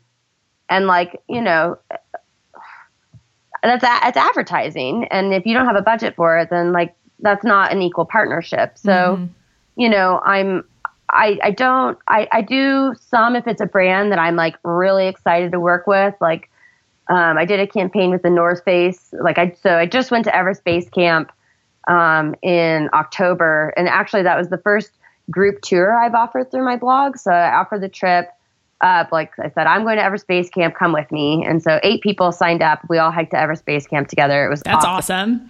Yeah. And so I did a little work with the North Face while I was on that trip. So I made, you know, a series of YouTube videos, and they hooked me up with a bunch of gear, and, you know, they paid me too. And I did a packing list on YouTube, like a packing list on YouTube where I showed the gear that they gave me, but it was gear that I actually used and loved on my trip.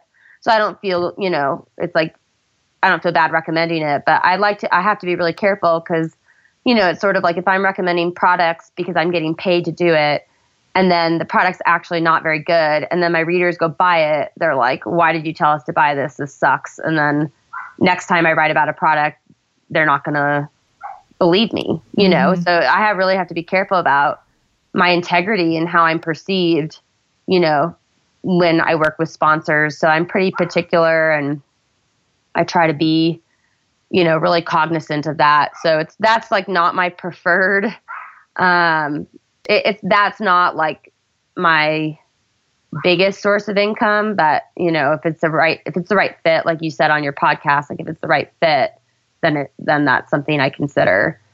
And then, I've also done like a little bit of blog mentorship. So, I worked with a girl, named Kate. She has a blog called The Road to Adventure. She lives in a Winnebago by herself, and she's traveling the country, visiting all the national parks. So I did a one-on-one mentorship with her. So that's something I'm sort of exploring as a side sort of way to make a little extra money. And I do a little bit of image licensing, but not that much. And occasionally I'll do like freelance writing for another website, but kind of depends on the website. Mm-hmm. Yeah, that's how awesome. much they're paying. Because a lot of these freelance jobs don't pay that much. And then I'm like, I'd be better off just publishing this on my own website. So, it's like, this is like good content. And if I can get traffic from it, then maybe I should just do that instead. Yeah, no, definitely. I agree with that. I mean, and especially as you're like relaunching the site and, building it to another level. Yeah. I mean, I think making money as a blogger, it really is just like having a bunch of different places that money is coming in. And when they all add up, it's substantial enough to sustain. Like, I don't make enough just off my affiliate links or just off my banner ads, but when you combine them all together, it's pretty okay. But it took, 3 years for me to get here. Mm-hmm. So we're now feeling like pretty comfortable. And I think like, I think this year, like I probably am going to make more. I don't, I'm a little hesitant to say it because it may not happen, but my goal is to make more this year than I made in my last job. Yeah. I mean, that's awesome. But again, that it doesn't happen overnight. Right. So I think it's awesome. I mean, people are like, I want to start a blog and like, I want to travel. I'm like, that's awesome. That like, you definitely like need to be, I didn't think it was going to take this long. I thought like, a year and I'll be like, making like, a decent living. Like, no, mm-hmm. It's really competitive but it totally can be done.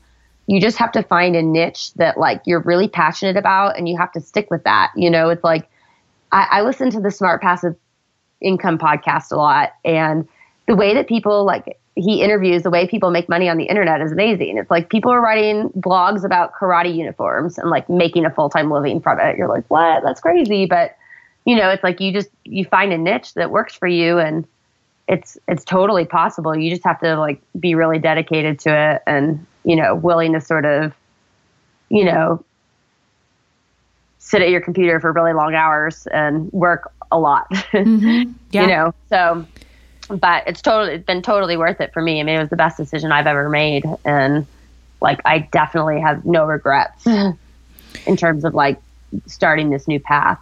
So I'm curious then, what's next for you? Any like adventures, or what are you planning, or what does this year hold for you?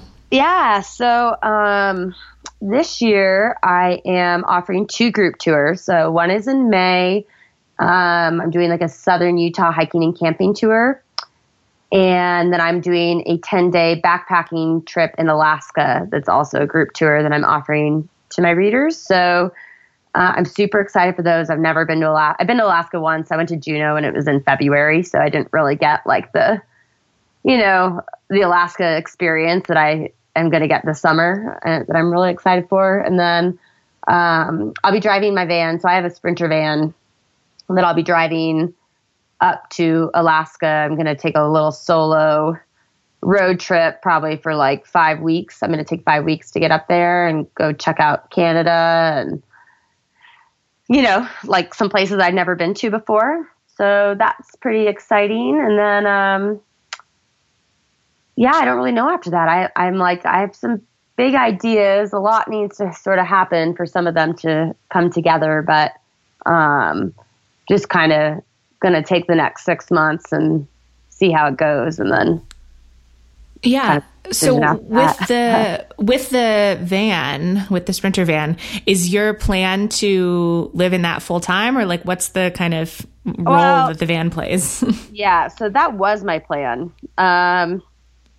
I got the van last summer.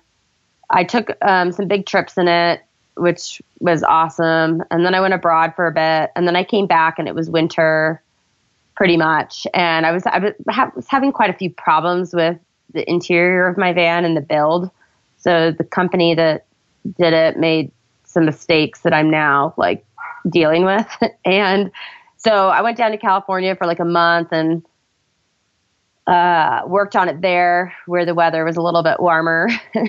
And my dad lives there, so he helped me a lot, which was awesome because, it was a lot of the stuff that I, needed to be taught how to do, like I needed a mentor to like be like, this is how you do this. So, and I just didn't have like the right tools or anything to fix a lot of the things that needed to be fixed. And so it's in a pretty good place now, but I really wanted to learn how to ski. Like I moved to Utah like a year and a half ago, and I started skiing last winter, and I had a lot of fun doing it. And so this winter I was like, I'm going to like fully commit myself to skiing all winter, and like, I'm going to get really good. And so that's what I've been doing. So I'm here in Salt Lake. My boyfriend lives here, so I'm staying with him while I'm skiing, and just kind of like fully devoting myself to becoming like a competent skier. And I'm having a blast doing it and working on my website. And once ski season's over, then I'll be back in the van full time. I'm sort of like, I love the van. It's a little bit more work than I expected. So, I thought like, okay, I'm going to buy this van. I'm going to pay someone to build it out for me, and then like it's going to be ready to go. But that hasn't really been how it's gone. So I'm sort of not sure if like the Sprinter is going to be like my vehicle of choice forever, but I'm going to like, do it for a bit and see how it goes this summer, and then kind of decide, whether I really like, maybe something a little more simple would be a better fit for my lifestyle. Mm-hmm. I think I like wanted something that was going to be like fully self-contained, and it is, and it's awesome, but it's also like all that, like having a bathroom in a van is a lot more, it makes it a lot more complicated in terms of the maintenance. And those were just things that I didn't really quite understand, and I wish I would have. I learned you don't know until you know, right? It's like you didn't know that you didn't want to do long solo backpacking trips until you tried it and realized it wasn't a good fit. So. Yeah. So, I'm excited for the summer again. And, I'm going to go down to the Overland Expo in May, which is this big like adventure vehicle gathering and trade show in Flagstaff. So I'm going down to that, and I'm going to like learn a bunch and kind of like, get some ideas for either my Sprinter or, if I decided to go another direction down the road. My van is awesome. So I am stoked about it. It's just been a lot of ups and downs, and, learning a lot about vans. Mm-hmm. Totally. So, and, I think like people get vans to like have more freedom. And I think that the lesson that I've learned is like, a van can give you more freedom, but like a complicated van is not necessarily like, a complicated van isn't going to give you the same freedom as like something that's a little bit more simple, because that van's maintenance, just like a house would be or anything else. And so, it's kind of like, that's just something that I'm learning and trying to figure out and navigate. But sure. Yeah. So another question, or something that was on my mind when you were talking before, about kind of your earlier career and education, like in the world of conservation or whatever kind of words you want to use. Obviously, that's not specifically what you're doing now, but I'm curious how you think about that currently, or how you're practicing it, or how that shows, or anything you want to kind of share around that, because I think that's something that a lot of people are interested in. Yeah, definitely. It's been, it's been a little bit interesting in terms of like my thought process has sort of evolved a little bit on like, conservation, public lands issues. And I think like, I had to take when I first left my job, I felt like I needed a little break from politics in general. And I feel like I kind of just like shut that part of my mind off for a while, which was good, but also like, not good.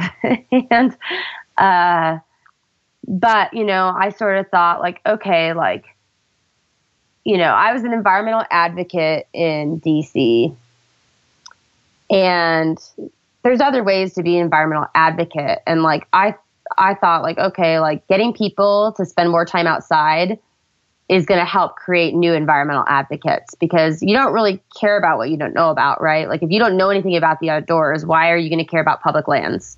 Sure. If you never use them, why do you care? Like, and so I thought like, okay, like I'm going to inspire people to get outside, and that's going to like create more people that care about saving the environment. And so that was sort of like my thought process, like the first year that I started, or maybe a year and a half. And now that the political climate and public lands issues are becoming a lot more in the forefront with, just all the things that are going on. And like, I live, in Utah, we just got a new national monument. They're talking about, possibly reversing that designation and things like that. It's like, I want to start using my voice in a lot more powerful and like effective way. And so far, like when I post on social and, try to share articles that I find helpful, like it's been pretty well received. And I was a little bit nervous about it because I don't want my blog to become political. I want it to be a place that people come to like learn about the outdoors, not to get in fights about politics, and, but I also thought like, okay, if you like the outdoors and you need to understand these issues. Right. And so I'm trying to like use my voice on social and on my blog to educate people about the facts in a way that isn't polarizing. And it's hard to do because, we don't think like, it's like public land shouldn't be polarizing, but they are in some ways. And so how can you get people to come together and to see eye to eye? And, I've seen some articles recently that like, in some like outdoor media outlets, like I saw one article that like portrayed President Trump as the bad guy in Silence of the Lambs. It was like a cartoon, but it was all about our public lands issues. It was like about all the stuff, all like about Trump's stance on public lands issues. But that was the image at the very top. And I thought, this is really ineffective because, there might be people out there who voted for him that might actually care about public lands, or maybe they just don't know anything about them. They click on that article, they see that picture, and they're instantly turned off, right? Because they feel alienated and judged for, that decision that they made to vote for him, even though the reason they voted for him may have nothing to do with public lands, right? But like, you're not gonna bring someone to understand those issues when you're like instantly, sort of criticizing them, or it's just like with that sort of rhetoric, I guess.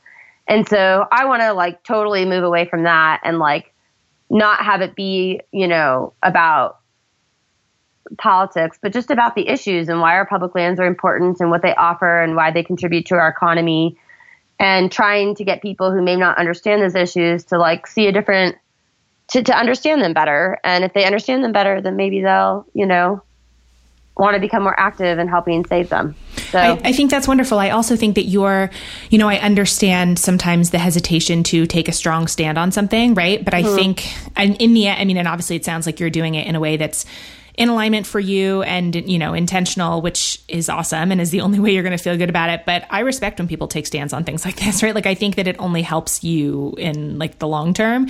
And it also, like you said, like, your readers are there because this is something that they care about, right? So I think that you're in a unique position given your educational background, your career evolution in history, like your particular skill sets, like you said, taking complex information, especially of maybe a scientific nature, right? And boiling it down, like that it would be like a waste not to do it, right? You worked so hard to get those skills and you're passionate about these things. So you do have an opportunity to reach people that maybe others in the outdoor community that don't have that background don't have, right? So like I could totally see that being awesome, right? Being able to and that's, I'm definitely like, I'm definitely taking a more vocal stance. It's just like in my own voice. Yeah, absolutely. And so I'm excited, I'd love to partner with some like nonprofits and, kind of like get my feet on the ground out there and do some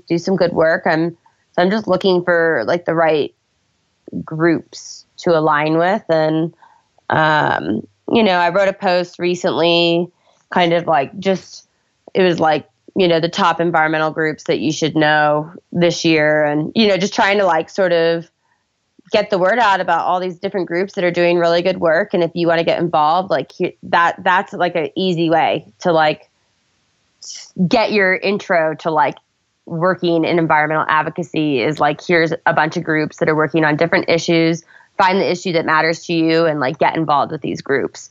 And so I'm just gonna like, I definitely have some plans for this year and they're just still in the works about, trying to do more. But first I'm just trying to like, I want to start a conservation series on my blog that kind of like, I'm working on a post now, like why outdoor enthusiasts should care about climate change and kind of talking about, if you like hiking, this is why you should care. If you like scuba diving, this is why you should care. If you like skiing, this is why you should care.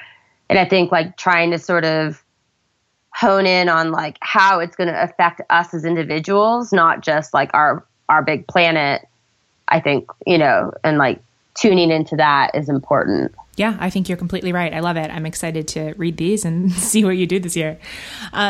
So the last thing that I wanted to ask you before we start to wrap up, I heard you say somewhere, or I think I probably read it on your site, something that really stuck with me. You said something like, it's never too late to try a new outdoor activity. And it just made me curious if you have any kind of final words or things to share with someone who might be a beginner or who might be interested, but kind of overwhelmed, or I don't know, something like that. Sure. Yeah. I mean, so like I mentioned, like I just started skiing last winter. I mean, I skied a little bit growing up, but like I was bad. Like I was not good. And like, it wasn't something that I excelled at. And I really didn't like enjoy it that much. And so when I moved to Utah, I was like, okay, like we have the best skiing in the world here. Like or at least in the country, like I better learn how to ski, and so I just sort of, I took a lesson, which was, I think like there's nothing wrong with like investing a little bit of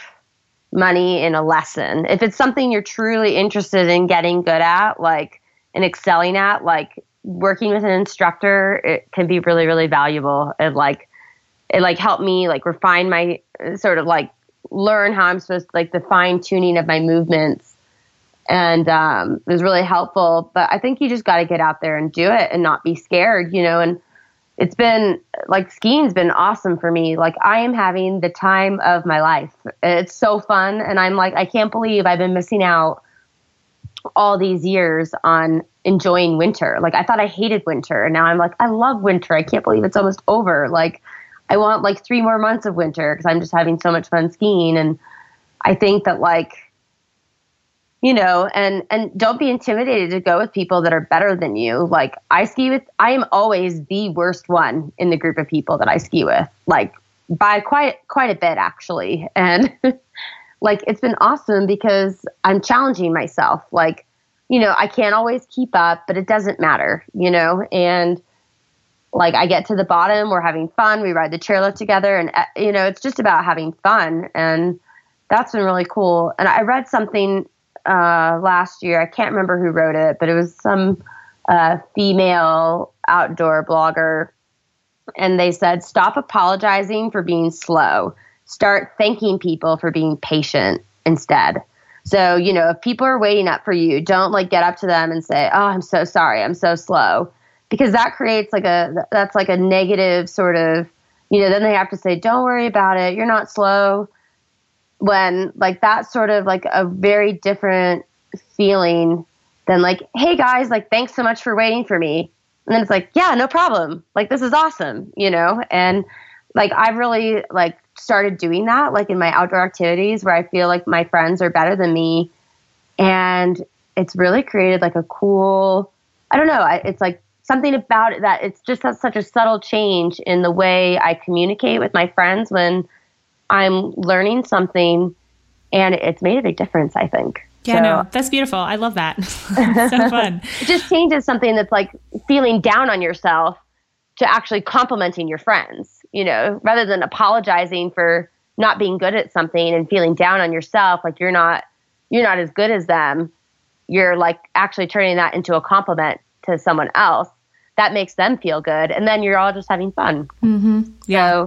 So, I wish I could remember who, I can't take credit for it. I can't remember who wrote that, but I thought that was really great advice. And, I think it's just, it's like, there's so many ways to like, there's Facebook groups, there's meetup.com, there's, like there's more and more women's group, like outdoor groups popping up everywhere. Like, I think that there's a lot of ways and, to get involved and meet people that are doing cool things. And it's just about like, making the time and, it's like, it does take time to go outdoors and do stuff sometimes, it's like, it takes a time commitment, but like, I don't know, like certain other parts of my life have definitely like, I'm not very like my life is like I'm not very clean. Like I'm kind of messy, because it's like, I'd rather be outside going and having fun than like cleaning, like, and so it's like, it takes a little bit of a shift in your priorities. Like, obviously some people that's not going to work for everybody, but it's kind of like, I think like looking at the outdoors is like the benefits are so vast. Like, it's like I get some of my best ideas when I'm out hiking, and like I get inspired when I'm outside, and the fresh air is like good for your health, and you're also exercising while you're out there, right? So it's like I never go to a gym because it's like people are like, I don't have time. Well, it's like, well, instead of going to the gym, go on a hike for an hour and like see if you feel different than when you stand on a treadmill, at the gym. And I know it's not like, it's not that easy for everyone, but I just feel like it's made such a huge difference in my life. And if you look at sort of like, if you're new and you're starting out, it is going to be a little bit hard. It is going to be challenging, but taking those challenges with like seeing the positive benefits of accomplishing and like getting past those challenges is going to be like totally worth everything else that you have to sacrifice to do it. Yeah, preach. I love it. And I agree. So the way that we wrap up these episodes are with what we call community questions. So it's a series of sort of rapid fiery questions that the listeners want me to ask all of the guests this season. Okay. So 9 random questions if you're down to answer that. Sure. If you could only watch one TV show for the rest of your life, what show would it be? I like Top Chef. Ooh, okay. That's a good choice. Of everything that you've spent money on in the past few months, what's the one purchase that has made you the happiest? It can be an experience too. Obviously, it doesn't have to be like a thing that you bought. Yeah, I think my new skis. Yep, definitely my new skis. I think my husband would say the same thing. He's recently gotten into cross-country skiing, so that's like his thing. What's something that only those in your close inner circle know about you, or that maybe people who only know you through social media would be surprised to learn? Let's see. Well, I talk about it a little bit on social, but I am like a huge music fanatic. Like I don't blog about music because it doesn't really fit. I use like music quotes sometimes, like in my Instagram, like photos, my captions, but like the name of my blog comes from, I have a Grateful Dead bear tattooed on my foot. So that's why my blog's called Barefoot Theory. And I think I mentioned it on my About page or something, but. So that leads perfectly into the next question, which is, what's the one song that you always turn up and sing along with when you hear it? Well, I love music I like a lot of instrumental music, actually. Like I love jam bands, but I like, I'm listening to Widespread Panic right now, probably more than anything else. They're like an awesome rock and roll jam band. What's something that you're not doing or haven't done yet because you're afraid? Mountain biking. Ooh, okay. I mean, that's fair. Yeah. Yeah. Yeah, I've done like a little bit, but I'm just so scared of falling and getting hurt. And, you know, it's like intimidating and it's hard. Like biking uphill is hard. So that I should take my own advice about what I was just saying about getting into an new outdoor sport. Right. Find someone to teach you. Yeah. Take all your own advice. You can play this back to yourself once it's done. What's something that you really love about yourself? I think I have a pretty good sense of humor. Doesn't always come through, but that's probably something else that my friends like know me. I don't know, maybe not. How do you typically spend the first hour of your day? What does that usually look like? It depends where I am, but always with coffee. Always coffee. And kind of like seeing what the weather's like outside. If I'm working, then it's like, you know, getting on my computer, kind of seeing what's going on. But I'm trying to actually change my morning routine a little bit and like get away from like looking at my phone the first thing in the morning. Like I actually deleted Facebook from my phone recently and like trying to like use my morning time for something else. Yeah, I hear you. That was a big one for me too. Yeah. So the next question is about books. Which 2 or 3 books of any genre, any kind of book, would you say have had either the biggest impact on you or that you reread or recommend the most? Oh my gosh, it's kind of embarrassing, but I don't really read. It's horrible. I know. That doesn't have to be horrible. No. But yeah, like I don't know. I feel like I read so much on the internet that it's hard for me to find like time to actually sit down and read a book. I did read a book like when I was in Indonesia. I can't remember what it was called, but it was about this woman who biked around the world. And it was really cool. And I remember being like, this makes me want to travel more. I can't remember what it was called. Obviously didn't have too big of an influence because I still don't bike much, but no, I think that's interesting. I mean, I'm like an obsessive reader. That's, I mean, a huge thing. So it's always, but I feel the opposite. I don't really care about music, right? So it's always funny to hear, like, not everyone's the same, right? Like, which is awesome. Yeah, I don't know. Yeah, it's never been something I've really been really big into. I was like a chemistry major. So like in college, I was always like reading like science books, you know? And so yeah, I guess just a little bit. That's just something. So the last question, if you could leave our community, the listeners, with one call to action right now, what would it be? Maybe a question to ask themselves or a small action to take in the next week or month? Sure. Yeah. I'd say that if there's something that you've been like, you know, if you like see, like you're like on Instagram and you're like, man, like I'd really love to like be able to do this, like some outdoor something. It's like, just go do it. Like, go try it. Like, you know, and it's like, even if that's like, you know, hiking it up top your local hill or renting a kayak and like, or a canoe and going canoeing on the reservoir near your house, or, you know, just like don't make an excuse. Like, just go out there and do it. And I bet you'll see that it's easier than you think. Yeah. And find allow yourself to find the simplest version of it. Like you said, like your local waterway, you're like the hill closest to your house. Like, it doesn't have to be a big production. No, definitely not. So, I mean, and that's like everyone starts somewhere and you know, everyone started somewhere in their outdoor journey. And, you know, like start small and work your way up. And eventually you'll be like climbing those mountains that you see that, you know, you're like, man, I want to do that. Like, that can be you if you just start. I love that. So what's the best place for people to find you and say hi online? Do you have a favorite way to connect?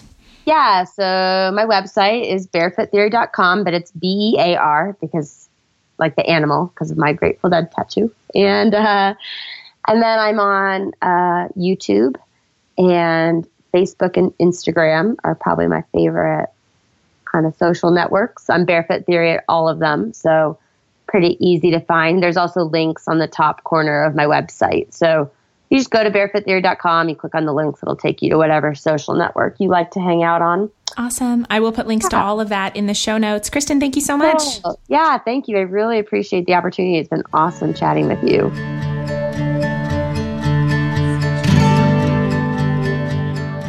And that's our show for today. Thanks so much for listening and for being part of the Real Talk Radio family. I couldn't do this without you. And as I said way back at the top of the episode, this is now a 100% listener-supported show. So if you love the podcast, if you want to help keep it going, if you want over 30 hours of bonus content with new stuff added every single month, just go to patreon.com/Nicole Antoinette to make your pledge of $8 or more for each 8-episode season. I can't tell you how much your support means to me, and I can't wait to get to know you better behind the scenes in our community. So until next time, here's a big virtual hug and a reminder that we're all just doing the best we can, and no matter what, we're in this together.